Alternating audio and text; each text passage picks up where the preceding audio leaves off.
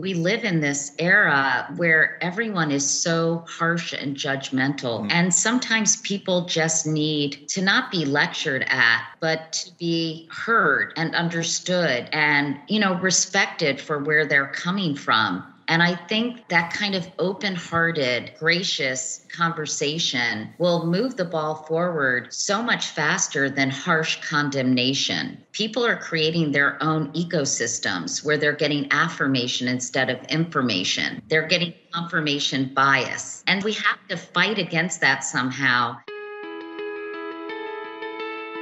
Great companies are all about the people. Good people become great leaders, mentors for work and life. Welcome to Learnings from Leaders, the P&G Alumni Podcast. I'm Andrew Tarvin, humor engineer. And I'm Roman Segel, recovering marketer.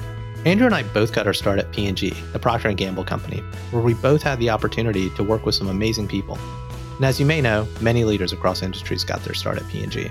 In this series, through conversations with fellow P&G alums, we hope to go deeper with the leaders you already know but want to know more about. How they got their start, how they make it work, and what keeps them going. It's kind of like bringing a microphone to a cup of coffee, or in my case, hot chocolate.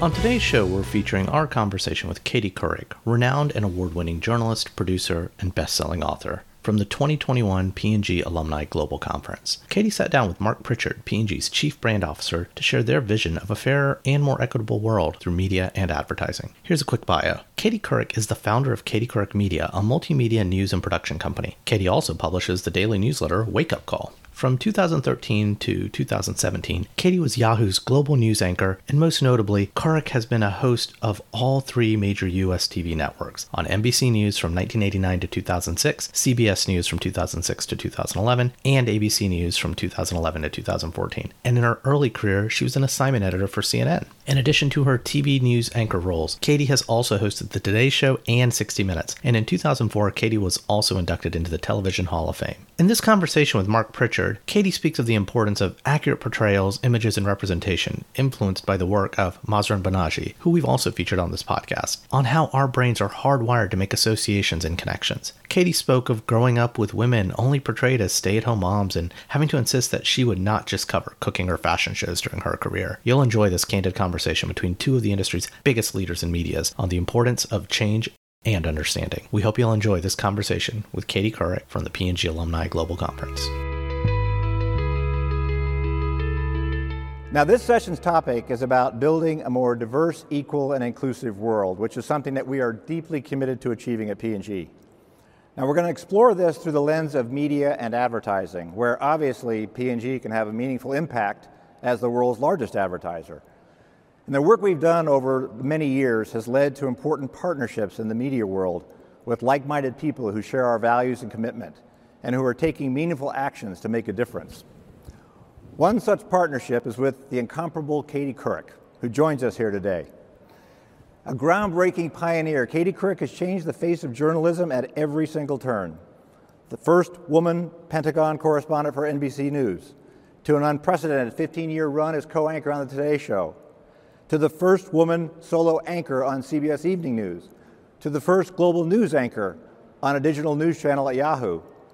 Her brilliance is now channeled into reimagining media through her own production company, Katie Couric Media, with P&G as a founding sponsor. A couple years ago, she launched Wake Up Call, a daily newsletter with straightforward, trusted news covering multiple sides of every issue to enable the reader to draw their own conclusions. And Katie's also collaborated with many P&G brands on multiple media projects and has many more on the way with many partners. Please welcome Katie Couric. Hi, Katie. Hey, Mark. How are you? I'm doing great. How are you doing? I'm great. It's so nice to be here and to see you again. Our ambition at P&G, which is the same as yours, is to achieve a more diverse, equal, and inclusive world that drives growth and value for everyone in many different ways. And the events of the past few years have really elevated expectations that people have about the role of brands and companies in doing that. We're very committed at P&G, and we use our reach and our voice as the world's largest advertiser to help eliminate bias and promote equality and inclusion. The portrayals of people in advertising affect perceptions of how people see each other, how they see themselves. They embed memories into your brains that can form bias. So that's why we are absolutely committed to accurately portray every person in our advertising across gender, race, ethnicity, sexual orientation, gender identity, ability, religion, body type, and age. And then every once in a while, we'll spark an important conversation like a girl, or Share the Load for gender equality, Home for the Holidays, The Talk, The Look, Estamos Unidos, Widen the Screen, really focusing on these key issues that allow people to be able to think about bias and think about equality and inclusion in a different way. And we do this because we have demonstrated that delivering superior quality communications in a more diverse, equal, and inclusive way is actually better for business. It builds engagement, familiarity, and trust, and it drives growth for our brands, and it's good for society. But advertising is just one part. Media makes a big difference. Where we advertise, whether it be on content or TV or podcasting or radio or the news, it matters. So I want to get your views on this and just have a little dialogue here, because you and I have been in both the media industry and the advertising industry for similar amounts of time. And so I'm interested in how you've seen media affect diversity, equality, and inclusion over that period of time. Well, Mark, I'm so of the same mind as you. I've been keenly aware of how influential and impactful images are toward shaping how we see ourselves and how we see the possibilities of what we can be and how we move in the world. And I, from an early age, in fact, in my book and on my book tour, I talk a lot about images that we receive on a daily, if not hourly basis, and how they influence us. And just growing up, the television shows I watched as a kid that really featured only stay-at-home moms had me think really that I had to be in a certain box. And it wasn't until I started watching shows like Julia, featuring Diane Carroll as a single mom who was also a nurse, or the Mary Tyler Moore Show that showed Mary Richards as a career woman, did my world view expand, and what I saw for myself really changed. And I see this all the time in commercials. I see this in shows. I see it in news programming. And when I got my job at the Today Show, I knew how influential these messages were. So I was offered the job to be the co-anchor with Bryant Gumbel, and I insisted on having a 50-50 division of labor because I knew that people were seeing me, and I wanted them to know that I could handle the tough interviews and the serious news stories as well as Bryant could, and that I wasn't relegated to doing cooking segments and fashion shows, because it's almost subliminal in terms of the messages and the connections our brains make with certain things. As Mahzarin Banaji at Harvard Education School, I interviewed her, and from a very early age, when we're really tiny, our brains are hardwired to make these connections and associations, and we have to make sure that we're not connecting just white men in powerful positions, but all kinds of people in positions of power. And the media has a responsibility, the news media in general, to make sure that we're allowing people to make those connections so they don't see themselves in limited positions. Yeah, it's so important because you said it, Dr. Mahzarin Banaji, who really studies cognitive science and bias, understands that images get embedded into your brain, and your brain then categorizes those images. And that memory, then it creates memories.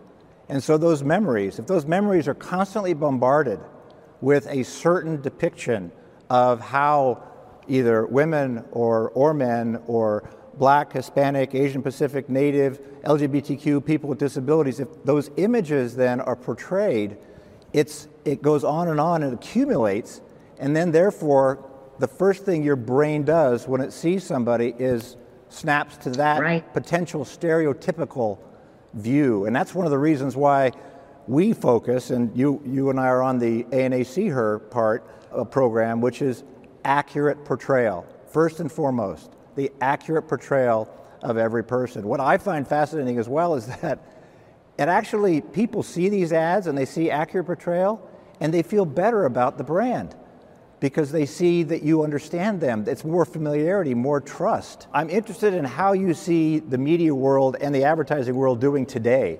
Certainly between the Today Show, CBS Evening News, Yahoo, and then today, do you see, what's your temperature check now in terms of how the media world is doing and the advertising world is doing in this area? Well, first, the advertising world. I am so impressed with representation in ads today. I always loved watching commercials. I used to want to get into advertising and on the creative side. And I am really pleased to see things like the Tide commercial that features a stay-at-home dad, for example, because we saw how many women had to drop out of the workforce during the pandemic.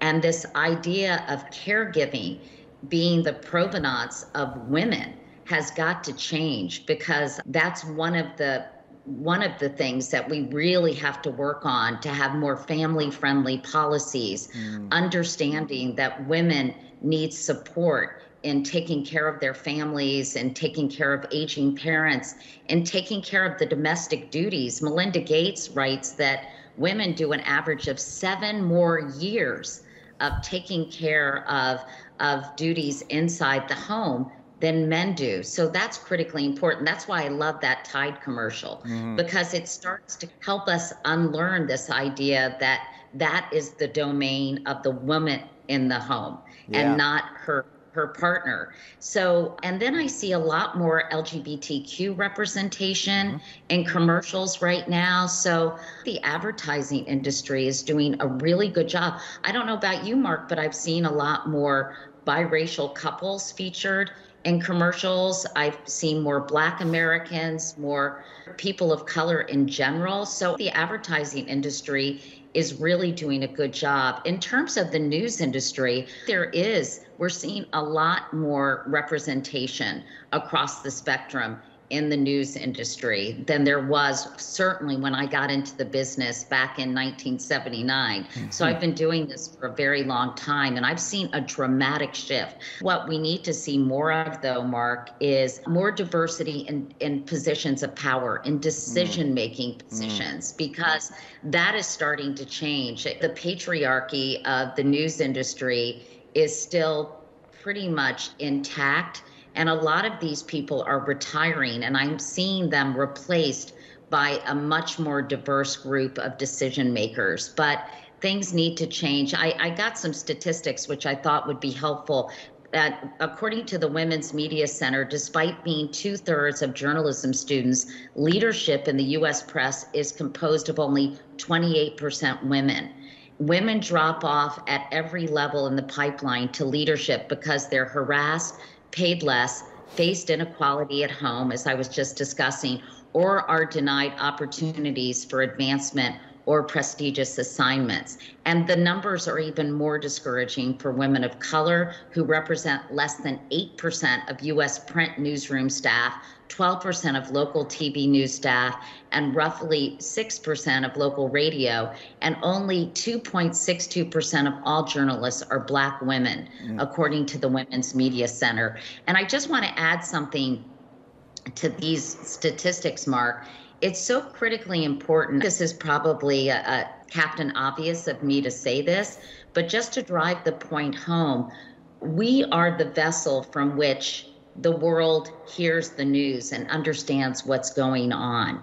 And if we don't have representation in those positions, the worldview that is basically projected to the audience is shaped by people who may not understand the circumstances of a whole swath of Americans. When I was the managing editor of the CBS Evening News, it was critically important to me that we talk about stories that perhaps my male counterparts didn't consider that important. For example, sexual assault in the military or dating violence, and even how women candidates were being described in ways that were inherently sexist, but that didn't necessarily register with the male news writers. So I would have to call them out and say, would you describe a male candidate that way? So it's so important that we have diversity at the table when we're deciding what stories get attention and how those stories are framed. It is so absolutely critical, and that's one of the reasons why at our company, what I see more and more in business is ensuring that we have that representation. And one of the things that we are focusing on is, to your point, is to have equal representation at every level across the entire creative and media supply chain.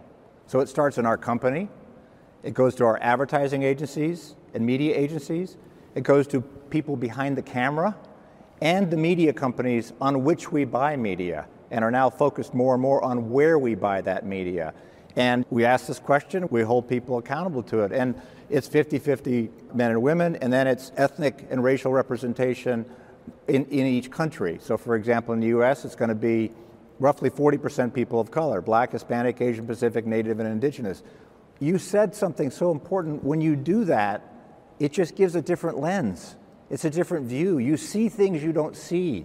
And then you have conversations about things, and it's so important because if you think about it, the jobs we have in media and advertising, they have a profound impact on how people see the world.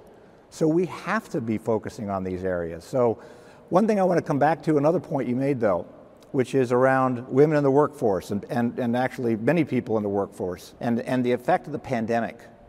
And what has happened with the pandemic. I want to come back to that because you were talking about sharing chores and other kinds of things. We've got a couple of other activities we're doing. Aerial Share the Load, which we did in India. 90% of men in India think that laundry is women's work. 75% of women think that. Therefore, 75% of children think that. So we came up with this idea of share the load. Close the chore gap is another one that our brands do. We work with Eve Rodsky, as one you've written about in Wake Up Call, around fair play. But let's talk about what were the lessons we learned in the pandemic, and what does that mean for equality and inclusion, and what we need to do going forward? Well, I'm really interested in asking you questions about this, Mark, because as 3 million women left the workforce as a result of just not being able to handle both taking care of their kids and the obligations of their careers. And so many, of course, women in low-paying jobs had no choice. They couldn't work from the home. They were working at grocery stores and nursing homes, and they were home health care providers. So we have to dramatically rethink this whole idea of work-life balance and what that looks like, and accommodate 51% of the population who add immeasurably to our economic well-being. So that there's a lot of conversations going on at the legislative level about we're the only industrialized nation that doesn't pay for or mandate parental leave. And so we're in this massive transition of how do we support working families, not just working mothers, but working families, because as paternity leave is still looked at in a very negative way. And we have to unlearn some of these biases and figure out how to accommodate families, as I said, but also figure out now as a business owner, how we can ensure that people are doing the work when they're at home. And I know that sounds probably very retro of me to say, but I do think we have to figure out how can we measure results? How can we really support people who want flexibility, which they really need to have, but also feel comfortable and confident that they are being productive. And I'm curious how you're thinking about these issues, Mark, as we figure out how much time do we need in the office Can people work effectively from home? So much. I was telling you the story about reading about a guy who worked at the Office of Management and Budget. It might have been, I can't remember who it was, so I don't want to misspeak, but he would keep his jacket on the back of his chair and keep his lamp on, his desk lamp on, all night. So people thought he was there even though he was home. So this bias about FaceTime, the old-fashioned FaceTime, where you had to be actually in the office interfacing with your colleagues, we need to rethink that as well. So I'm curious how you're looking at these issues, Mark. Well, you've hit on a number of them. One is in terms of work. What we're focusing on is what's the job to be done, and we have given people flexibility on the basis of what's the work that needs to get done, what's the best way to get that work done with your colleagues and with your team, and we've given our business units and organization flexibility. So what they're doing is they're adjusting naturally to the ability to do both work in the home and work in the office when it makes sense and how it makes sense. And look, we proved during the pandemic that we could work remotely. That has given us some new levels of productivity. And so with that, we don't want to lose that part of it, but we also value the connection of getting people together. And there are many times you want to do that. So that's how people are doing this thing. What it's done with it, which is great, is that it has given a newfound knowledge and understanding of the challenges of people, of women who are like disproportionately needing to do work at home. And it's been elevating a lot of men's mindsets around, time to start doing a little more sharing. And which is then back to our media point. In fact, we're spending just time yesterday on talking about the whole notion of changing the norms around sharing work at home and doing the work at home. Because when we do that, and that becomes the norm, then we won't have that situation you described, which is women leaving the workforce and hurting exactly what you described, the economic aspect of that. There is a massive force for growth associated with equality. When you have women in the workforce, that is increasing purchasing power. That is giving economic growth, and that's the business reason for us to do this, not to mention the societal reason. So we're all over this. This is going to have to be one of our projects is about it going forward on a Wake Up Call and Katie Couric Media. So I'm excited about this. In fact, I want to leap to that for a moment because I want to come to your own company because you made a choice to create your own company. You've done so much and in your career, and then this next step was starting your own company, Katie Couric Media. And I just want to know, why'd you do that? What has it allowed you to do that you couldn't do before? Well, after 40 years in journalism, I thought it was time to stop working for the man and working for myself. And I really think the media landscape, as Mark and everyone probably here today realizes, has changed so dramatically. Mm-hmm. Just as brands are going direct to consumer, creators are going to direct to consumers. And it's the digital landscape has just busted wide open the possibility for people to create their own content and to use their experience as storytellers to share and explain important issues. And I just thought at this point in my life, I had developed a reputation as a trusted source in an age where there's so much mis and disinformation out there. And I wanted to shine a light on issues I really cared about, things like gender equality, things like environmental sustainability and global warming and climate change, things like understanding race in America and trying to encourage conversations that are sometimes tough. I did a whole hour on Confederate statues and iconography for National Geographic a couple of years ago, and it was one of the most important projects I've done because I don't think people appreciated or understood. Again, this gets to the whole concept of unlearning and cultural conditioning.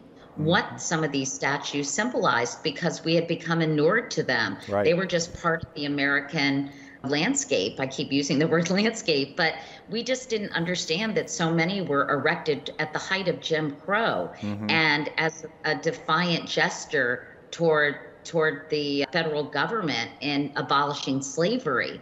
And I grew up in Virginia. I was really never taught those things. But as soon as I explained that to my contemporaries and people I knew who couldn't understand why they were so objectionable and suggested removing them was whitewashing our history. And I explained, no, actually erecting them was whitewashing our history. They understood. And I think we have this opportunity to truly explain our history and explain some of these changing cultural ideas in a way that is really beneficial to the culture. And that's why I'm so excited about talking about some of the things that are going on and helping educate people so they can really recalibrate their attitudes about some of these things that society that we're finally reckoning with, whether it's within Me Too, whether it's talking about gay rights, whether it's talking about, as I said, race and racial justice and incarceration. There's so many big thorny issues, and we're so divided on them. And some of it is just because of ignorance or the way we've been, again, culturally conditioned. So if I can help educate people and go to these uncomfortable conversations, I feel like I'll be doing a real public service. So that's one of the things that I'm interested in doing, especially in this environment of so much mis and disinformation. And what really attracted P&G to working with you is a conversation we had about this, where you described that you wanted to explore all sides. You wanted to look at it from multiple views, not render a judgment on it, but allow people to be able to make their own decisions on that basis. And that's very attractive to us. It's the media we want to be on, where it's not polarized. I think, that we live in this era where everyone is so harsh and judgmental. And sometimes people just need to not be lectured at, but to be heard and understood and respected for where they're coming from. And that open-hearted, gracious conversation will move the ball forward so much faster than harsh condemnation. And if you can try, it's pretty hard at times, Mark, but try to meet people halfway and try to help them understand certain points of view that may go against how they've been conditioned. And also the current media diets.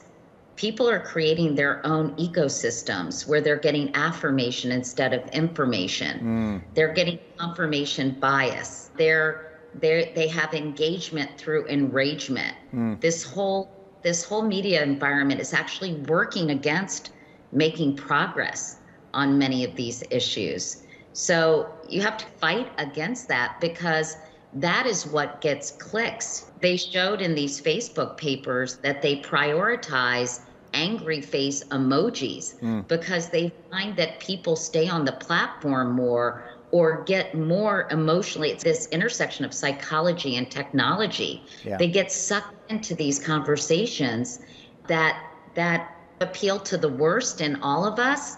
And so we have to fight against that somehow. And that's what I'm trying to do with our company. And that's the partners we're looking for. In fact, one of the things that's interesting about this media world is we're actually finding a range of partners with different types of content that are good for our brands, that our brands can show up in. It's a little bit like soap operas were back in the 20s and the 30s and the 40s. The reason why we did that is because it created a context for our brands to show up where people actually paid attention to the brand benefits that we provided. We want that same thing now, and that's what we're seeking. So it's why we have partners like you who are willing to put an accurate view out there. And we have actually found, interestingly, back to Dr. Banaji, when people see things that are familiar and accurate and they feel good about it, they actually feel very good about who's presenting that to them. And that's again, good for business if we can do that. So. Well, they also lead to good for society too, and I know that's something you care deeply about, that there's evidence that consuming content with more diverse representation can lead to more socially tolerant attitudes. And not to blow smoke, Mark, but that's one of the reasons I so admire what you've done at Procter & Gamble. And as trust in institutions and media declines, the Edelman Trust Barometer and the Business Roundtable shows that people are looking to companies to take leadership roles in helping move society forward when it comes to some of these really tricky social issues and helping to change hearts and minds that will help us be more unified and less polarized. So when you do storytelling like The Talk, and you do things about implicit bias with The Look, or you talk about gender equality, or we talk about marriage pressure, which I did a project with SK2 on the fact that women in many Asian countries are seen as leftovers or somehow incomplete if they're not married by a certain age. And so trying to unravel these expectations are so critically important, and through storytelling that has an emotional connection to people, that helps us understand how these attitudes are formed and start breaking them apart, is really the most important step to progress. And that's why for me, Procter & Gamble is such an important partner, and that we have been in lockstep about how we go about helping people understand the world and opening up their hearts to the possibilities of looking at things differently, that give opportunities for everyone, not just one set of people in our society. Well, we really appreciate those generous words, and unfortunately we are out of time. We could probably go on for another half an hour easily, if not an hour. But I want to thank you, Katie, for taking the time out on your busy schedule to talk with us about some really great insights in terms of how we can think about diversity, equality, and inclusion, and doing good for the world while doing well. So thank you for your partnership. Thank you for your time. And we look forward to our next big project. Mark, just thank you so much for your support. And that's our show. Like what you heard? Please subscribe and rate us on your favorite podcasting platform. For show notes about this episode, links to things mentioned, or requests for sponsorship, visit pgalums.com/podcast. Follow us on Twitter at pgalumpod. We'd love to hear from you. Learnings from Leaders is a production of the P&G Alumni Network, a global nonprofit founded by former P&Gers committed to community, enrichment, and philanthropy. With more than 45,000 registered members worldwide, the network connects alums through global conferences, local chapters, industry events, and online content. Our nonprofit foundation supports economic empowerment communities around the world. To find out more, visit pgalums.com. That's it for this week. I've been Raman Sehgal. And I'm still Andrew Tarvin. Thanks for joining Learnings from Leaders, the P&G Alumni Podcast. We'll see you next time.